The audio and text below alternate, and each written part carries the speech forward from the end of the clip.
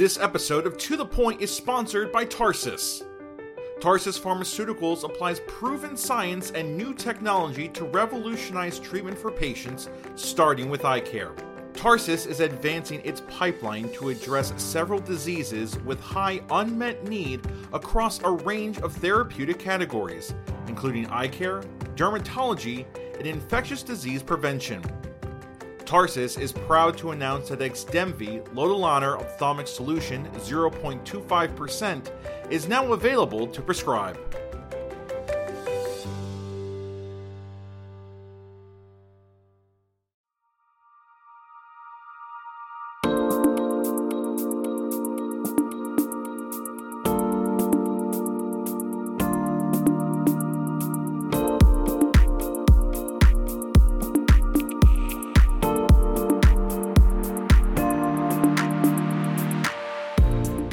Welcome to Pupil Pod, where we use clinical cases to guide discussions on board review topics.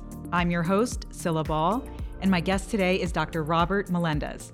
Dr. Melendez is a cataract and refractive surgeon out of Albuquerque, New Mexico, and the founder of the Juliet Eye Institute. Dr. Melendez, thank you again for joining me today. Thank you, Sila, for the invitation. Of course. So we'll jump right into the case. This is a 32-year-old woman with a history of high myopia that comes to your office for evaluation of refractive surgery.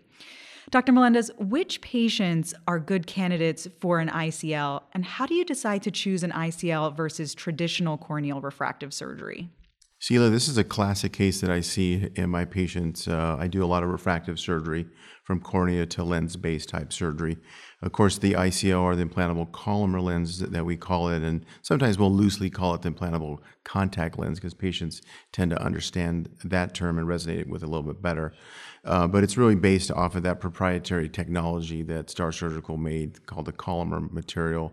It's the collagen material. It's biocompatible with the eye. They came out with a newer one just this past year in 2022 called the EVO ICL that has 5 ports in the actual lens, or 5 holes. Port sounds just a little bit more sophisticated when you're talking to patients, so that's how we share that with patients. So generally speaking, when a patient comes in and if they're nearsighted, most of the time we're either doing LASIK or SMILE. But in the cases where a patient comes in with higher levels of nearsightedness and they have thinner corneas, those patients tend not to be very good cornea-based surgery candidates. So we have a great phakic IOL option called the ICL, as you mentioned. And so this particular patient would probably be a better ICL candidate. There's a lot of criteria that I'm sure we can talk about, what I'm really looking for, contraindications and indications. Great. So you kind of touched on this a little bit already, but can you review some of the types of phakic IOLs for our audience who might be preparing for boards and see some of these ICLs in clinic? Sure. There are 3 phakic IOLs available in the U.S. There are 2 that are the PMMA variety. These are iris fixated ICLs that are placed in front of the iris.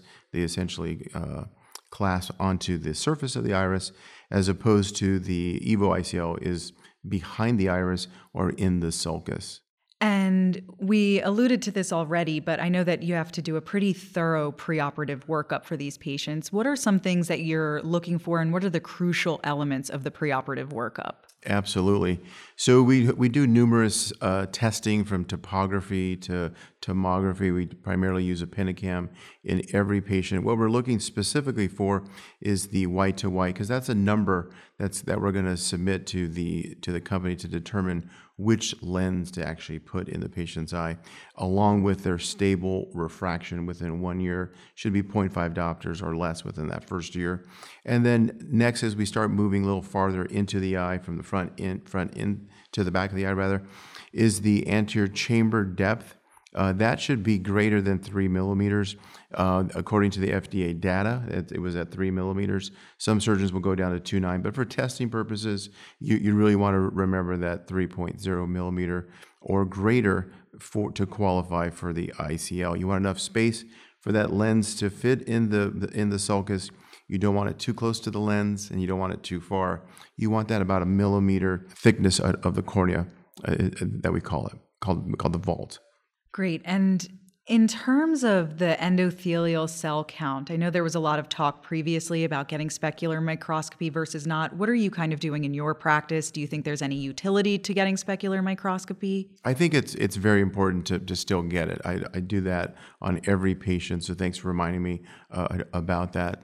There's a really good table on the American Academy of Ophthalmology's website, iWiki, looking at ICLs, and it's based on age, really, that you're looking for cell density cutoff. So there's not a true magical number, but looking at that specific table, that's what's recommended by STAAR Surgical as well. And I know that you said that you look at the white to white. People have kind of different ways of getting the white to white. Do you like manual measurement with calipers? Do you prefer looking at the pentacam white to white? Do you prefer maybe biometry white to white? Mm-hmm. So what I use at this point is the white to white for the pentacam. I used to use a manual caliper. You know, it's kind of eyeballing it a little bit, and you're technically off a little bit. And as eye surgeons, we want everything to be as perfect as possible. And I just felt like I felt like as if I was marking back in the day. You know, this is like 10 years ago with the marker on the eye for a toric lens. I'm like, don't we have anything more sophisticated in our armamentarium? And we do. Same thing here. I don't like the manual calipers anymore. When you were doing the manual calipers, were you laying patients back and doing Yes. it with them flat? Okay, that's what I've been seeing as well. So I was just wondering if people still do that. But I think most people have transitioned to the pentacam. Nothing wrong with being old school. Yeah. You know, we always want 2 to 3 data points, and there's nothing wrong with doing that. But I did it enough to realize that the pentacam was really more accurate. And in terms of counseling these patients, obviously, there's a lot of reluctance in the community about having an intraocular surgery. What are some of the things that you discuss with your patients pre-op and then maybe post-op after they've had an ICL? Sure. The most important thing that I tell patients is that it's my job as your surgeon to make sure that your eyes are very healthy. So I want to do a complete eye examination.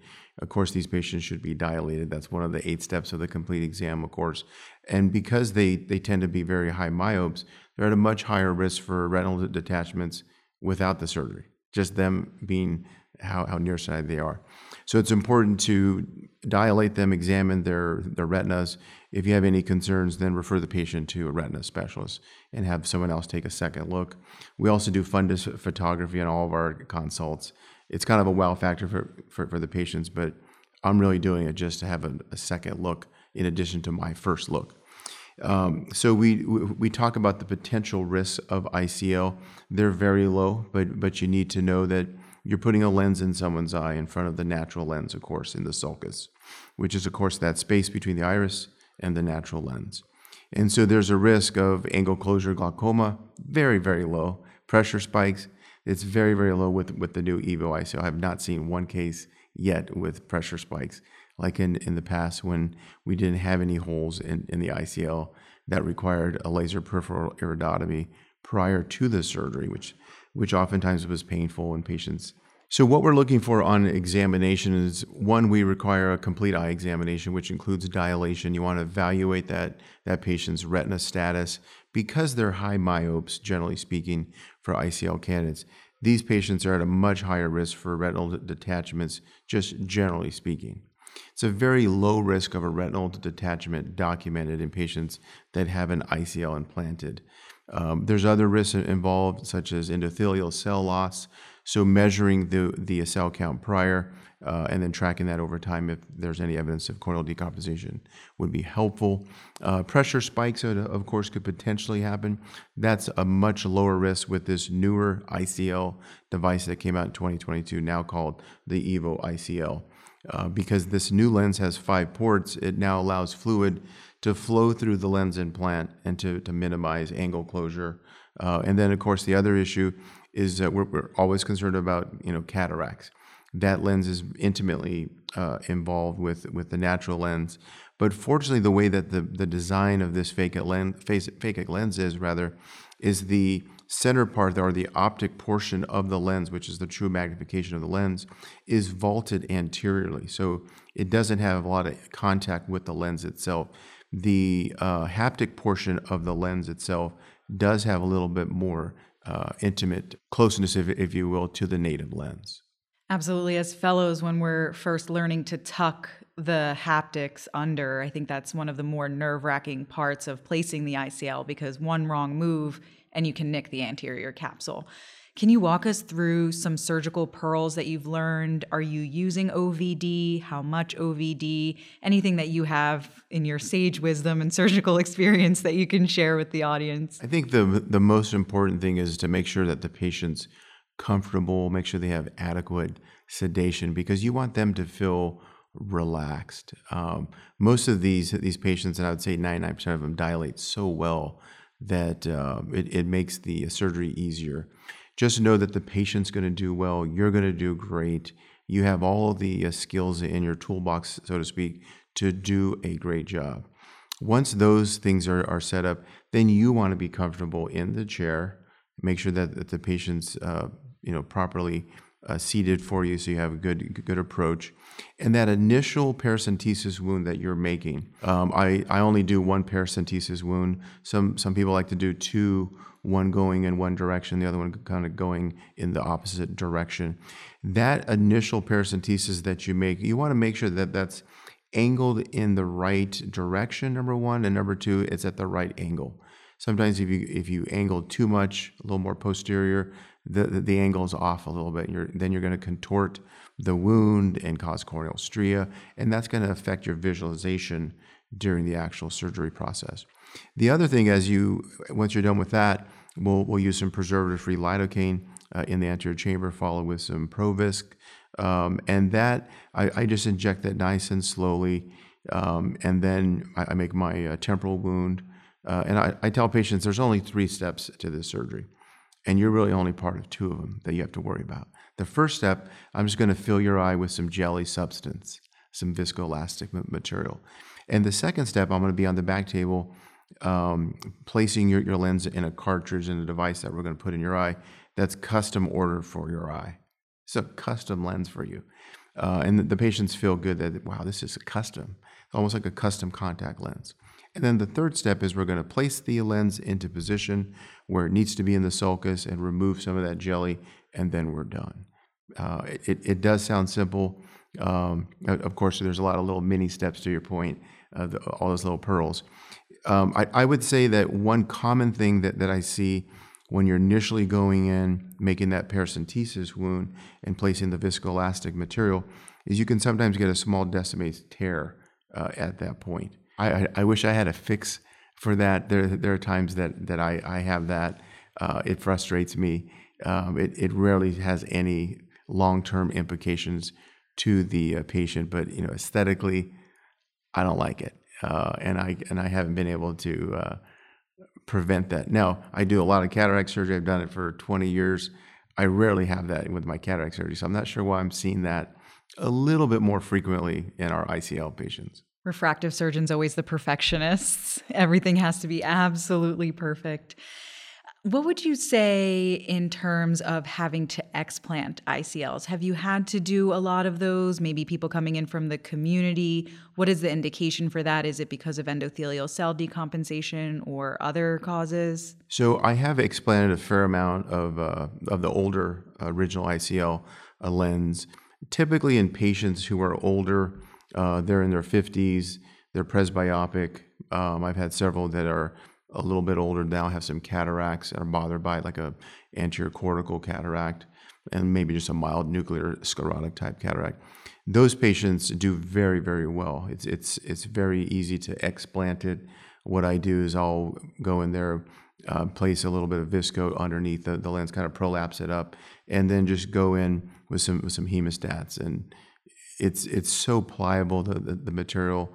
You can easily grasp it and kind of just pull it right out. But when I do go in for my main wound creation, I will go in and widen that interior lip of the wound just a little bit, just to help facilitate it. And so I'll initially grab it with some forceps, and then I'll have another set of forceps after that to regrasp it, because it will slip off and you'll get frustrated. So be ready with the second set of forceps to actually remove it. But I haven't had to explant an ICL in any of my younger patients yet, fortunately. That's great to hear. It sounds like the EVO ICL is a really great solution for our high myopic patients. Final question related to this case, and that is, how do you manage these patients post-operatively? What drops are you using and for how long? And when do you kind of see them for follow-up? Sure. So early on, and this was based on the older ICL, we'd see them 2 to 3 hours afterwards, recheck pressure. Most of them had high pressures. Now with the EVO ICL, we initially did see them 2 hours on the same day of surgery to measure the pressure. But everyone's pressure has been really good. And so I see them 1 day now, see them 1 week, 1 month. We use compounded drops in all of our lens-based type surgeries, which has a steroid, antibiotic, and an anti-inflammatory drop mixed into one 3 times a day for 3 weeks. We haven't had any issues with pressure or rebound iritis or any issues like that. And that seems to work very, very well. And I would say a majority of our patients the next day are 20/20 to 20/15 the next day, either with the ICL lens or the ICL toric lens implants. It's really incredible what we can do, truly. It's Dr. awesome. Melendez, before we end the episode, I ask all of my guests, if you could have dinner with one person from any time or place in the history of humanity, who would it be? I would have to say President Ronald Reagan, one of my favorite presidents. I visited the Presidential Library Museum in Simi Valley, California. Air Force One's in that museum. But Ronald Reagan, he was a classy guy, and I like classy people that think of others first, people that want to put others first. And I didn't know him personally, but at least that's the vibe that I took from him. Well, as a young ophthalmologist, I can certainly say that you're an inspiring leader for all of us. Dr. Melendez, thank you so much for joining us today. And thank you for everyone else. We'll see you next time on the Pupil Pod.